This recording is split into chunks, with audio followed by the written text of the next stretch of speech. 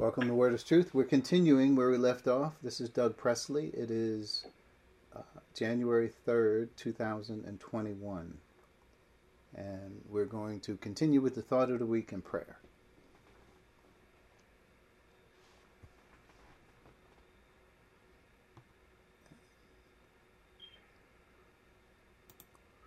Okay. At this time, we'll have the thought of the week.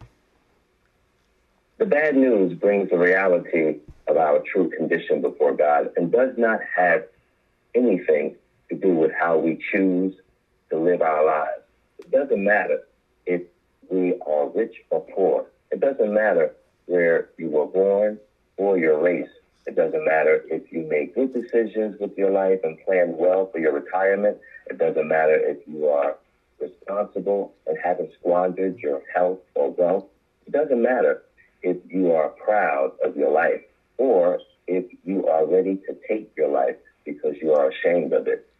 Eternally speaking, it just does not matter.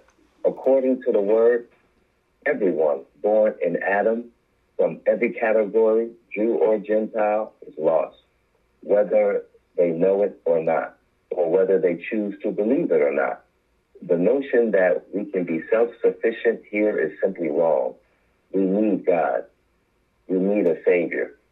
There is no room for arrogance here. We are all in the same boat together. As for you, you were dead in your transgressions and sins in which you used to live when you follow the ways of this world and of the ruler of the kingdom of the air, the Spirit, who is now at work in those who are disobedient. All of us also lived among them at one time, gratifying the cravings of our flesh and following its desires and thoughts. Like the rest, we were by nature deserving of wrath. Yes, you must accept that there is bad news for all of us. But to counter this, God has some very good news.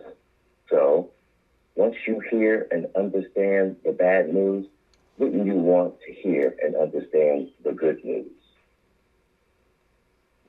So, surely, God did condemn the whole human race in Adam. And in doing this, all of those who are in Adam shall die. But God did make a way of escape through his only Son, the Savior, Jesus Christ. And he died for the sins of the whole world. And in believing in him, you shall have life eternal. At this time, we'll have Dwight with prayer.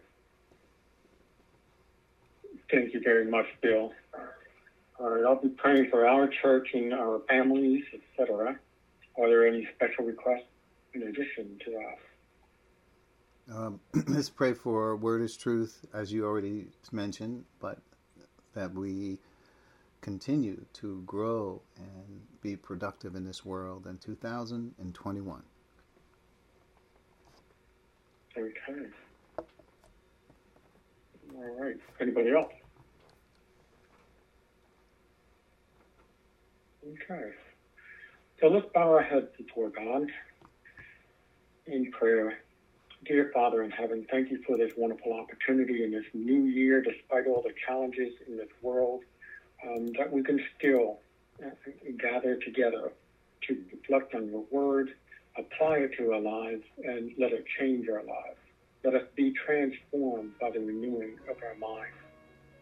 And I pray for the Word is Truth Church itself and the facility that we have to be able to connect from remote areas and to discuss the deep things of God. And I pray that your hand would be on us and watching over us as we go forward in 2021, looking to exercise some changes in our strategy and improvements for our growth. Let this be an outreach for many people who are seeking you diligently and wanting to know the deep things of God, not wanting to be satisfied with things that are, scratching their itching ears, but wanting to know the truth, for your word is truth. And also pray for the church worldwide, which is the body of Christ. We are all in the body of Christ. And I pray that our believers, our brothers and sisters around the world, are kept in a place where they continue to be able to serve you and get to know you better and have fellowship with you and each other. I pray that, we do have needs in this world as well. And I pray that those, sickened by the coronavirus or those that are losing members of their family due to this, I pray for relief for this world. It's just very sad to see what is going on. And we know that it's not your plan to make this world a better place, for you have an eternal plan to bring many brothers and sisters into glory.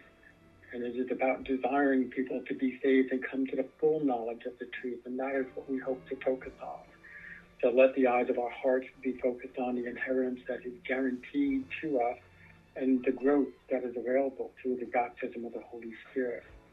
And let us apply ourselves in the lessons that we learn, and may you give Doug Presley the wisdom to be able to reflect your truth that you want us to assimilate in our hearts.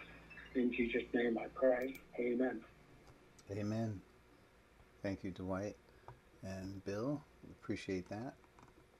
We are going to move forward in this new year with verse 16 of John 15. It reads, "You did not choose me, but I chose you and appointed you so that you might go and bear fruit that will last. And so whatever you ask in my name, the Father will give you." We have another verse in front of us. We are sort of dealing with some of the verses that Jesus sections off with love for one another. And we want to continue that focus and see what this verse yields for us. You have notes. So in your notes, while we may live through the disciples' foundational work for the church, they are unique. We can see the details of their calling and equipping by the Lord. We both are part of one body and members together. Imagine the opposition they had to face, not only from the world, but from the religious leaders. They lived their entire lives under Israel and its culture, and for them, it was home. Now they are called to walk by faith and be led by the Spirit of truth. All of this was very new for them. They could not depend on what was familiar, but had to depend on our Lord's testimony. His testimony was supported by signs, wonders, and miracles, of which Christ's own resurrection was the greatest witness. I can imagine many in their families had to make decisions to stand with them or with their own heritage. In all of this, God had a plan. And we are here today because of this plan. So this is another verse where Jesus is emphasizing about our friendship and what's involved in being friends. So let's take this phrase. I don't know if we're going to finish this whole thought, but we'll attempt to. So John 15, and the first phrase, "You did not choose me, but I chose you." So I say it is certainly true. They did not choose Christ. Christ is the one who chose them. Jesus is referring here to the special calling the disciples are receiving to be in Christ. So why do I say that? Because a person who's reading this are not going to say, "Oh yeah, he chose them," right? Because the in Christ designation did not exist when he chose them. But Christ knew it would. He knew that this was the plan. And when he called those disciples, those are the very ones who became the apostles. So anybody who is in Christ, in 2 Corinthians 5:17, says, if any man, if any person is in Christ, they are a new creation. The old is gone, the new has come. So when I think about the disciples and all the things they thought, I think about Peter in Acts, where the sheet was let down with all manner of unclean animals and beasts. And Peter, if it was up to Peter, he could have rose up and he said, it would have been better if God would have said, rise up, Peter, and slay those animals. But no, God said, Peter, I want you to get up and I want you to eat. Well, Peter was, no way would I ever think about eating such animals.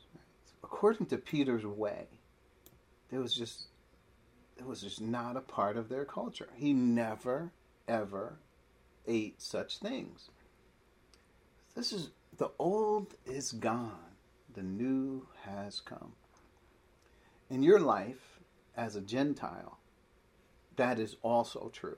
I know your culture is not the culture of Israel. This is not to say anybody listening to this is a Gentile. Anybody who's listening to this, they could be Jew or Gentile. But I already talked about the Jewish side with Peter now, but I want to talk about the Gentile side, which is with us, who I know have the Gentile background. What old has passed away for you, and what new has come?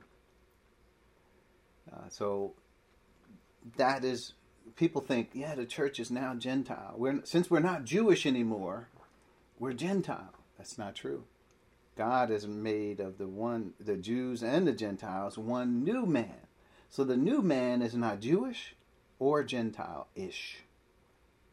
We have to come to the understanding of that and depart from, just like they had to, depart from their cultural and traditional norms and standards. We do have to do the same. And listen, their cultural norms and standards were infused with God. The feast days, the holy days, their holidays were Passover and the Feast of Tabernacles, and I could go on. Those were their holidays. But we are not to look at those as something spiritual for the church, even though the Passover represents Exodus, where God led the children of Israel out of the bondage of Egypt and so forth, right? But what we have to compare with ourselves is how do we see ourselves? Do we see our lives changing? Can there be a sheet let down with all of the things that are so familiar or unfamiliar to us, and we are told to consume these things? As Gentiles, we need to think about that. The church is not Gentile or Jew. It is something new. God, something never before seen on this earth. That's us. Even though we're here, we're not of this world. And then Ephesians 1:11 and 12, just to note, Ephesians 1:11 and 12 says, in him we were also chosen, in Christ, having been predestined according to the plan of him who works out everything in conformity with the purpose of his will. That's the goal. That's God's goal. And we were chosen. Now, that goes all the way back to verse 4. For he chose us in him before the creation of the world to be holy and blameless in his sight. So then Paul says in verse 12, in order that we who were the first to put our hope in Christ might be for the praise of his glory. So Paul is saying they are the first generation of the church. First generation of this new body that is not Jewish. It is not Gentile. But God took from Jews and Gentiles and he made this one new body. So taking from those two does not mean we merge all the things that Jews had and Gentiles had together. It means that we depart from the things that Jews and Gentiles had to become something new. So practically God did this for us, but the reality is how we live it and execute it on the ground. That's what we're called to do. So this first point is, yes, Christ chose them. We did not choose this for ourselves. In fact, all I have is thankfulness in my heart for what God did from eternity past by choosing me to be here right now. Let's move forward. Point B. This is a quote from John 17. Let's turn to John 17, 6 through 8. Let's look at it. I see John 17, 6 through 8. This is Jesus talking in prayer, or praying to the Father. I have revealed you to those whom you gave me out of the world. They were yours. You gave them to me, and they have obeyed your word. He's talking about the disciples. We can't extend this to the whole world, right? And to every saved person, as some groups have done. But this is talking specifically about the disciples. And the disciples here are spoken of in the direct context. So that's how we know this. And then in verse 20 it says, my prayer is not for them. Who's them? All that he's the disciples alone. I pray also for those who will believe in me through their message. So notice, it's not a believe in me through their seed. In other words, that their children and all that. It's not a racial thing. It is through their message. So it's the message that we all assemble around the table, around the word, to meet together and to be together as one. It's around this message. Yeah, there's going to be diversity of places where we came from, but there's one message that is unique. So now it's talking about a greater body of people who will believe in Christ through the message that the disciples established, the foundation that they established. So there's a lot there in this verse. And then I'll continue through John 17:7. Now they know that everything you have given me comes from you. For I gave them the words you gave me, and they accepted them. And they knew with certainty that I came from you. And they believed that you sent me. So Jesus is saying, you did not choose me, but I chose you. Now you can see that they belong to the Father. The Father is the one that chose them from eternity past, as Jesus is acknowledging. They were yours, though you gave them to me. Right? I revealed those who you gave me out of this world. They were yours, you gave them to me. So Jesus didn't arbitrarily just decide, hey, I just like the way I'm just going to pick these people because I like the way they respond to me. These people were chosen, and Jesus knew this from the Father. It wasn't just that he chose anybody. They were specifically chosen. It wasn't just Peter, James, and John. It could have been some other ones. Right? And we don't know their names, but it wasn't them because the names of Peter, James, and John were specific. The Father knew them by name. And when I say by name, I mean by person. It wasn't just any Peter. It wasn't just any Simon. Simon, son of this one. Judas, son of that one. Make sure we know which one we're talking about. I have revealed you to those whom you gave me out of the world. Yeah. So think about it. Point C, they were yours. And this is where it is. I just gave you Ephesians 1:4, for he chose us in him before the creation of the world to be holy and blameless in his sight.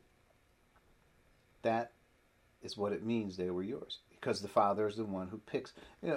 With Eastern marriages, if we were to stretch into another analogy, guess who picks the bride for the son? Not the son, but the Father. Father chooses the bride. That sounds backwards in this country, but listen, that's just the way they did things, and that analogy stands for us to understand a spiritual reality of how the Father chose us to be united to the person of Christ. That analogy is played out, especially in Ephesians 5, where he talks about husbands and wives, and he says, this is a great mystery, but I am talking about Christ in the church. So who chose us? Was it Christ? No, it was the Father who chose us.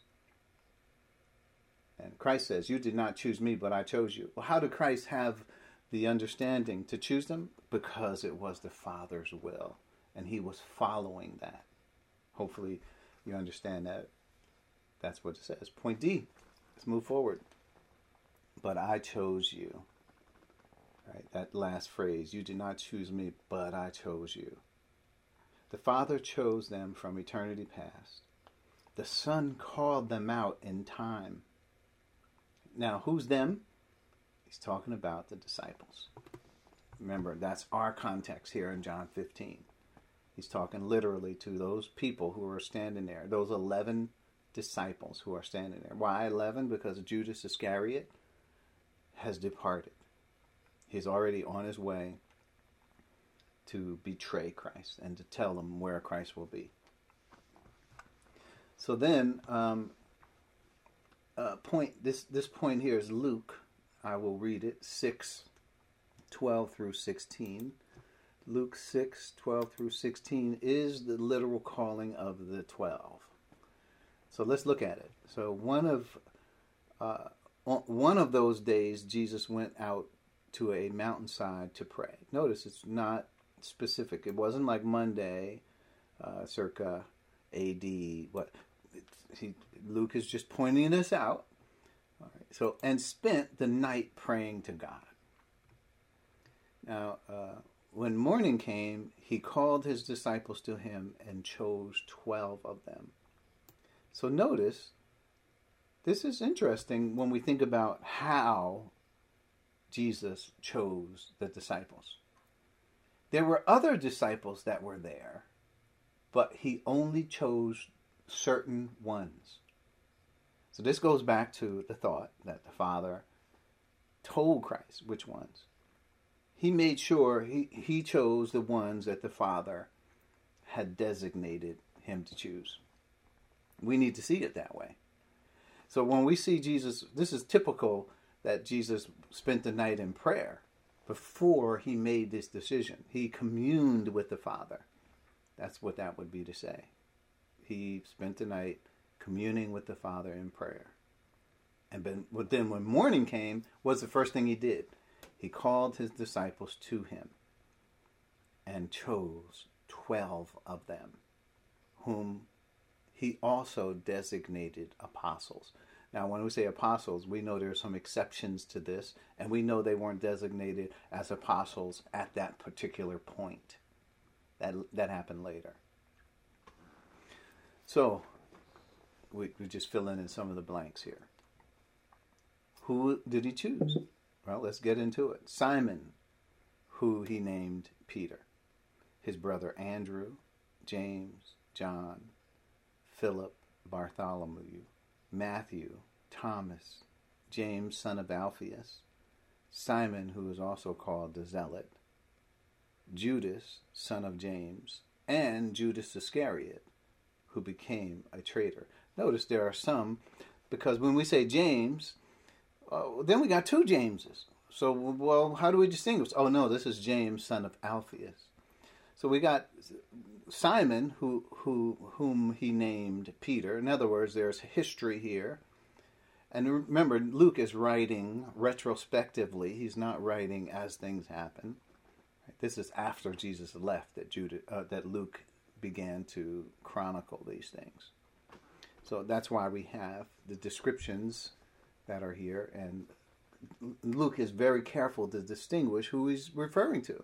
Not just any James. James here. This James is the son of Alphaeus. Simon, who is also called the Zealot. So Simon, who is also called the Zealot, is not the same as Simon Peter. Right? You should know that. Judas, son of James, is not the same as Judas, Iscariot. There are two different Judases in the 12 that are chosen. So just some history of when Jesus says, "But I chose you." So there's the record, I think, in Luke. There are other sister verses that you could find in other Gospels where he names the 12. But I like what Luke does here. A good record of what we have in the choosing here. I chose you. This is what Christ said, and there it is. And we know why he chose them. There were other disciples, but no, he only chose these 12. He knew Judas was going to betray him already. So all of this was in the Father's plan. Think Jesus chose Judas by mistake?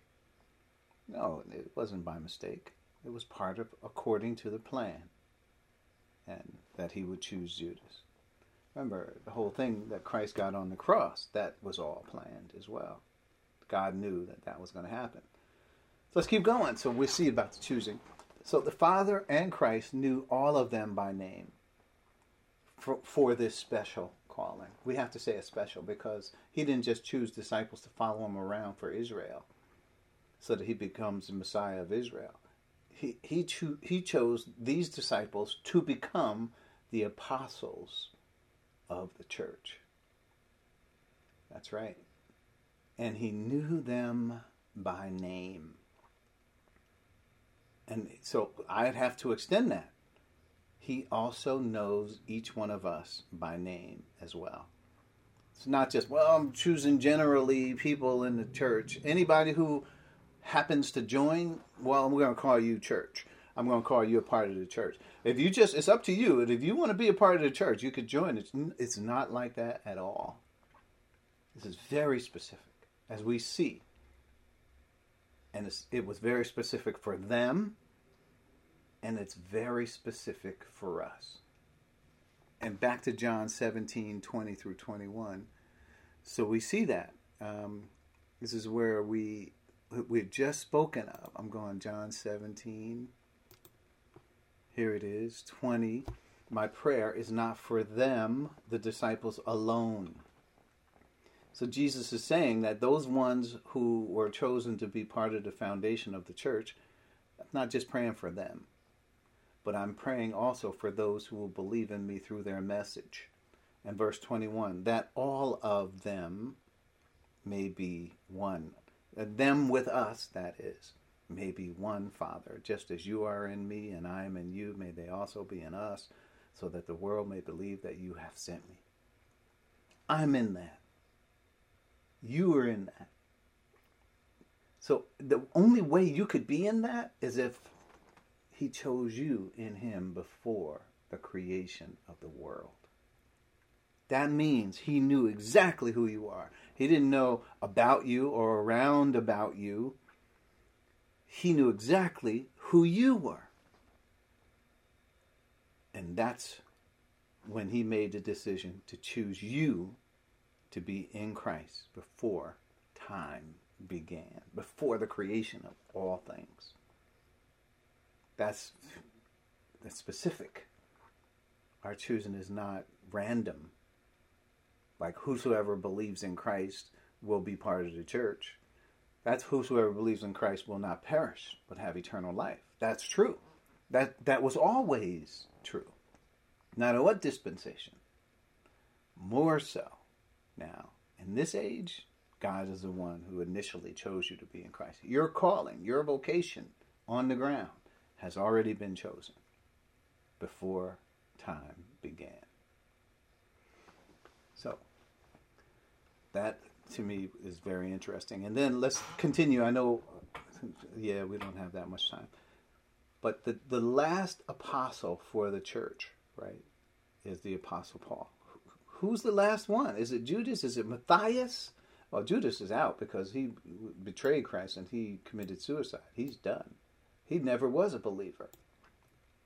Is it Matthias, who they chose in Acts chapter 1? They got together and made the choice? Matthias is in the church age. There's no doubt. But remember, that special group of people who are the foundation of the church are unique. So God already knew that the Apostle Paul was going to be part of that. He didn't say, man, Judas stepped out. I'm going to have to find somebody else. He already knew that Judas was going to step out when he chose Judas to be an apostle, a disciple. So now we enter with new information that we now know is the Apostle Paul. So if we turn to Acts 9, 15 and 16, let's look at that. And we'll see here, 15. But the Lord said to Ananias, go. This man is my chosen. That word chosen, there it is.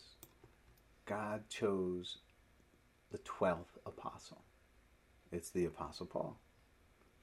He said, this is... Now, who was the chosen one in Acts? Earlier, Acts chapter 1, that was the disciples' chosen one.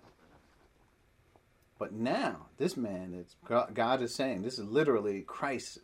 You did not choose me, but I chose you. And this is the Lord Jesus Christ choosing the Apostle Paul. Here he says, go.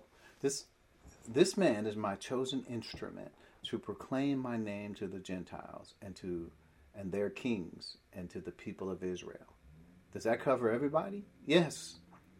Paul is not just the apostle to the Gentiles. Like Paul said in Ephesians 3, he says, he is the apostle to the Gentiles. He says, but the next verse he says, but to make plain to everyone the administration of this mission.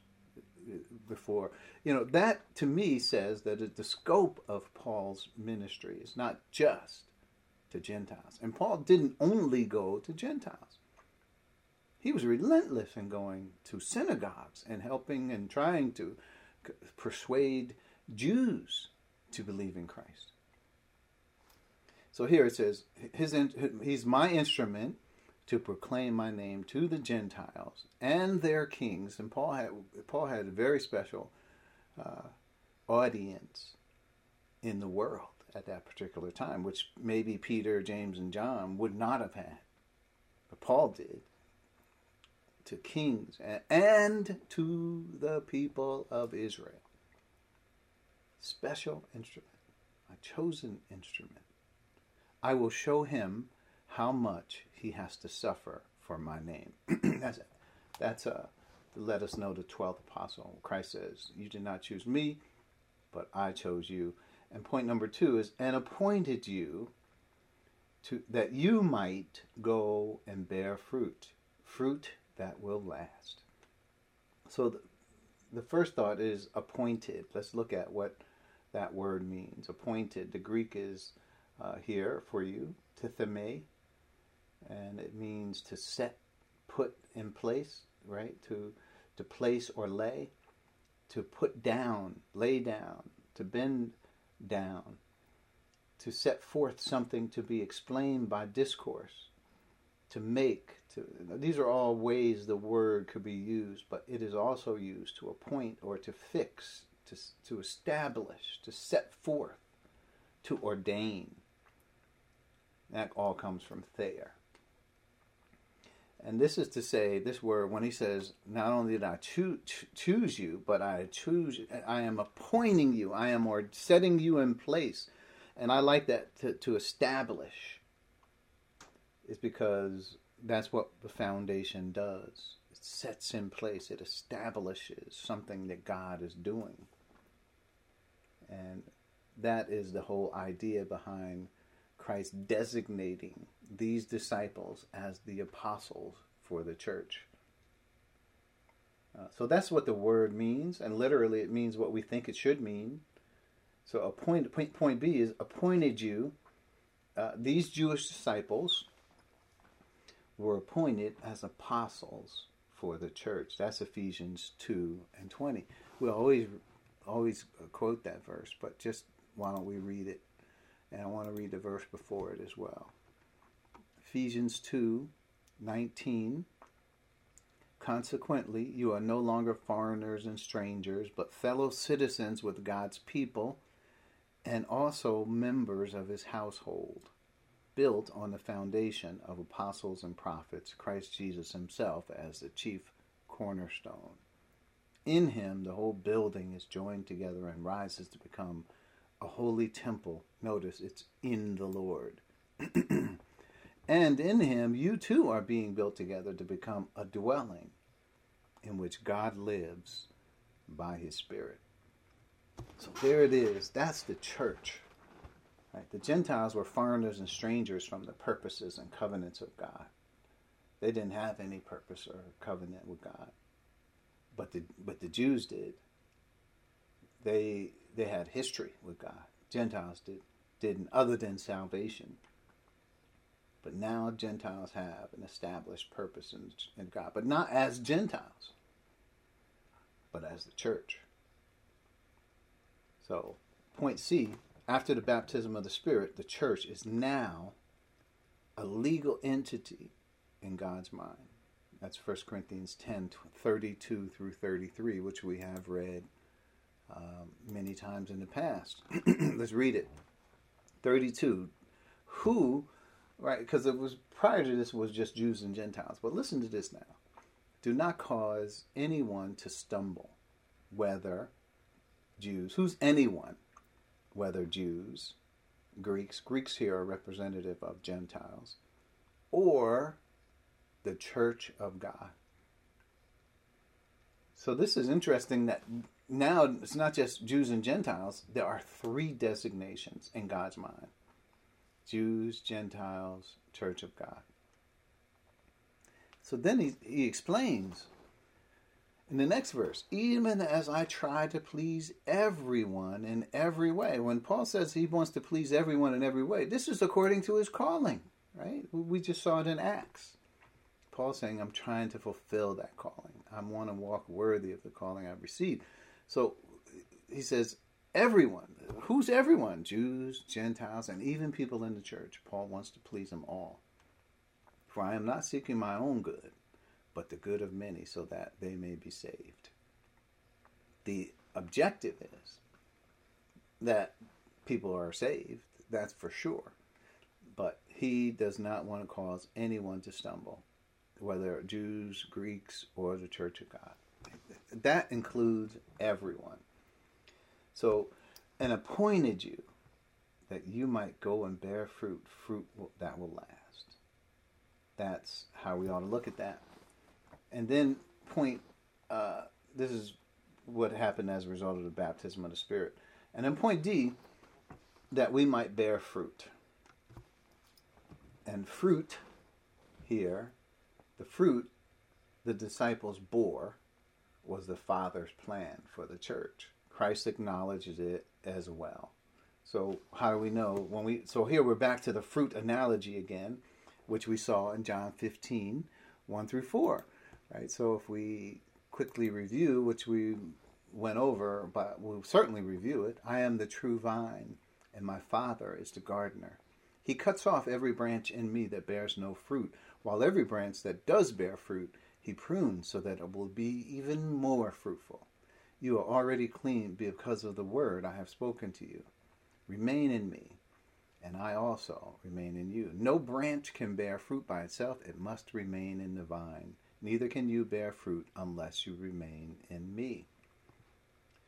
So, the disciples were appointed as disciples, but not only disciples, but that they would bear fruit.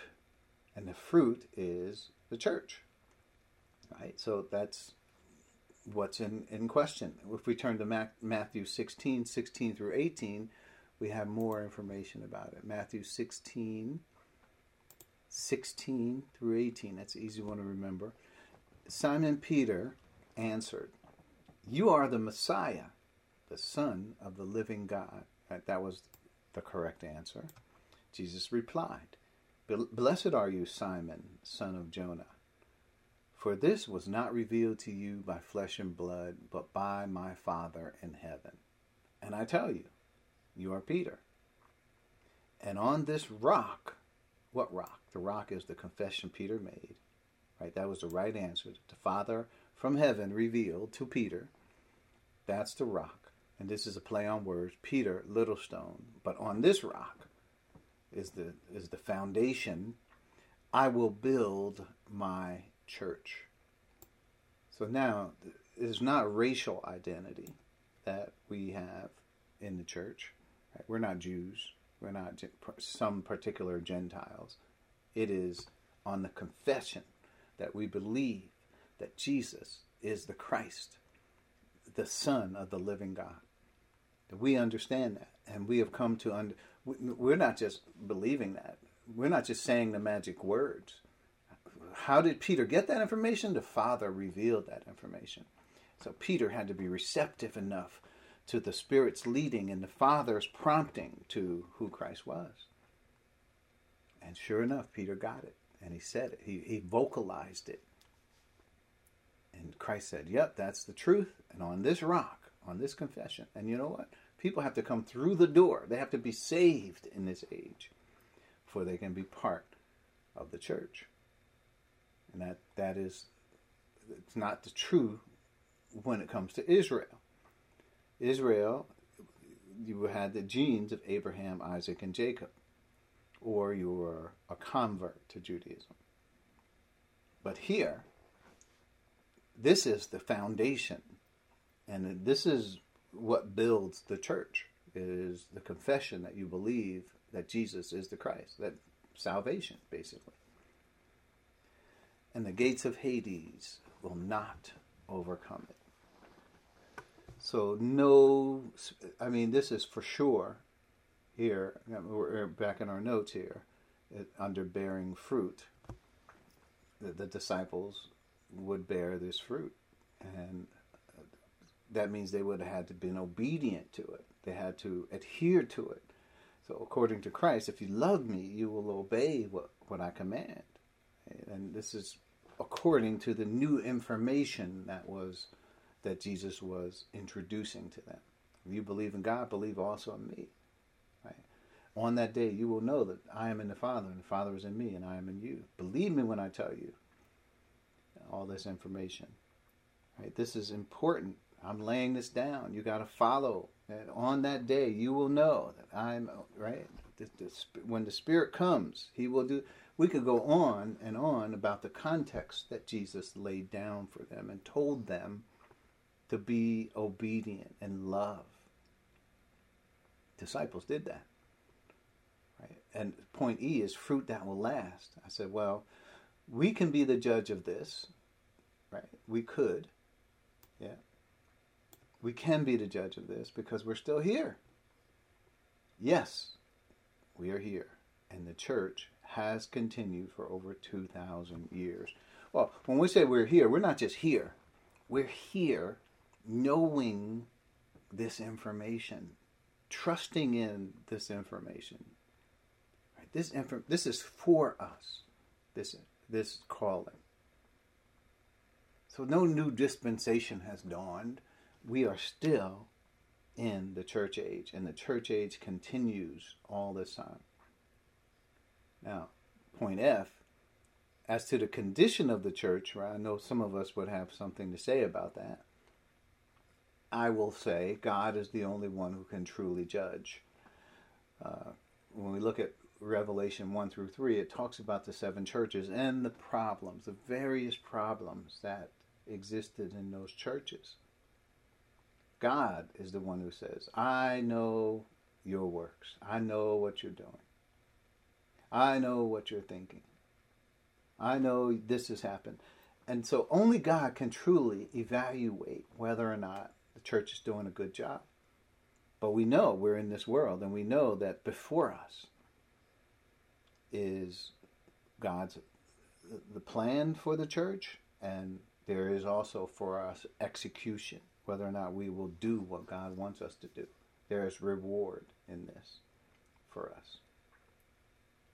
So we have to think about that God is the one who ultimately will judge this information. It's not us, right? As to what is going to be truly the effect. Now, God is saying that His goal is that we all come to unity in the faith and knowledge of the Son of God and become mature. That's God's objective for us. But I can't tell you whether we are or not. That I can tell you what my opinion is.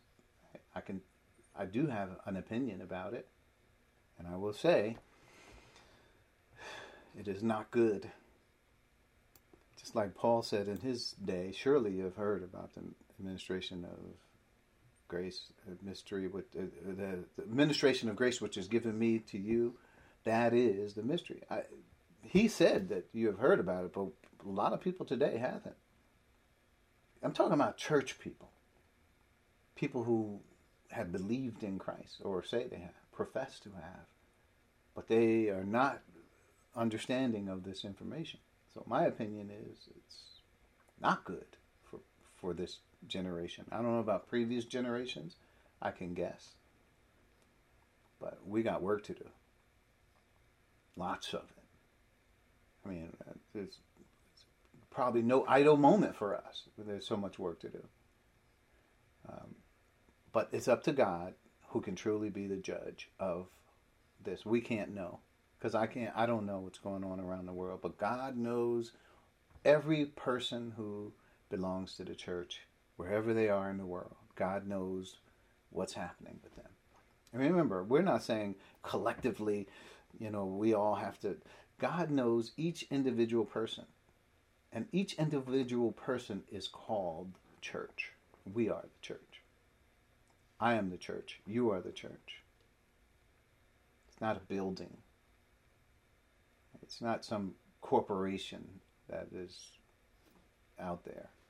It is people who have believed in the Lord Jesus Christ in this particular age. So point G, God will prevail. God will prevail in this. Meaning that his plan will move forward.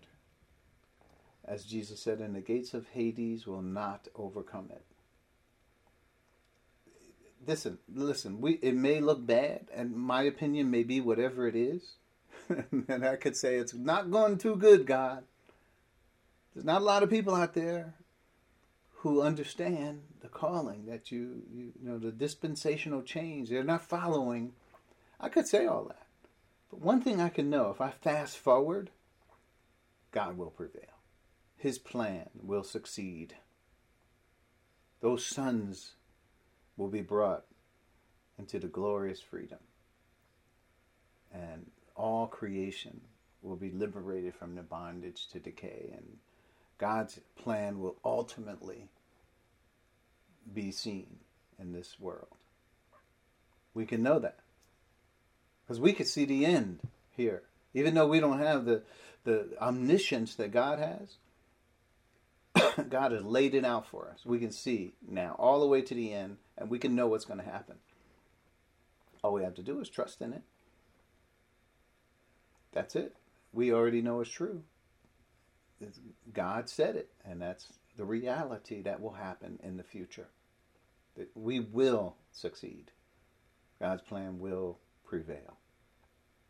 So we're going to have to end at this point in time. We'll finish the last few points of this next week, and we'll continue with the next verse, which is, "This is my command, love each other." And then, actually, that's good, because then we'll shift gears into this next section, which is about the world and their response toward us. Let's bow our heads and close. Thank you, Father, for you have called us to this marvelous plan. What an opportunity we have to be in the world at this time. We're glad you put us here. Even wherever you put us, Lord, we're glad. It doesn't matter where you placed us in the battle. We're just happy to serve. Happy to be here and representing you and this eternal purpose, which has also become our purpose for being here. We thank you for Jesus, who blazed the trail for us. He showed us how we should walk with courage and with wisdom. Father, give us the understanding. Challenge us so that we can grow up to be mature in Christ. And that we learn how to handle ourselves in this world. We thank you for this new year that is upon us, which presents new opportunities for growth, for witnessing, to more opportunities for this world to know who we are and who you are, what your plan is. We are to be heralds of this new information that you have stopped time in order to bring forward. So, Father, we pray for each person affiliated with this church. We pray for church people who are the church all over the world. We understand the call. We understand our mission. So, Lord, we pray that we will have the courage to execute, to do those things in 2021. If we've done them in earlier years, that we continue to do them and be more efficient at your work. So as we look forward to this new year, we understand there will be challenges. We are still in a pandemic. So we pray for safety for this church, churches all over the world.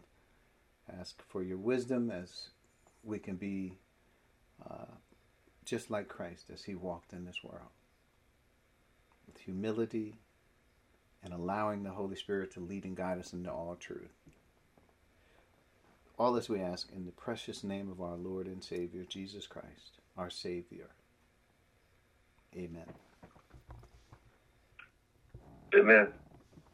Amen. Amen.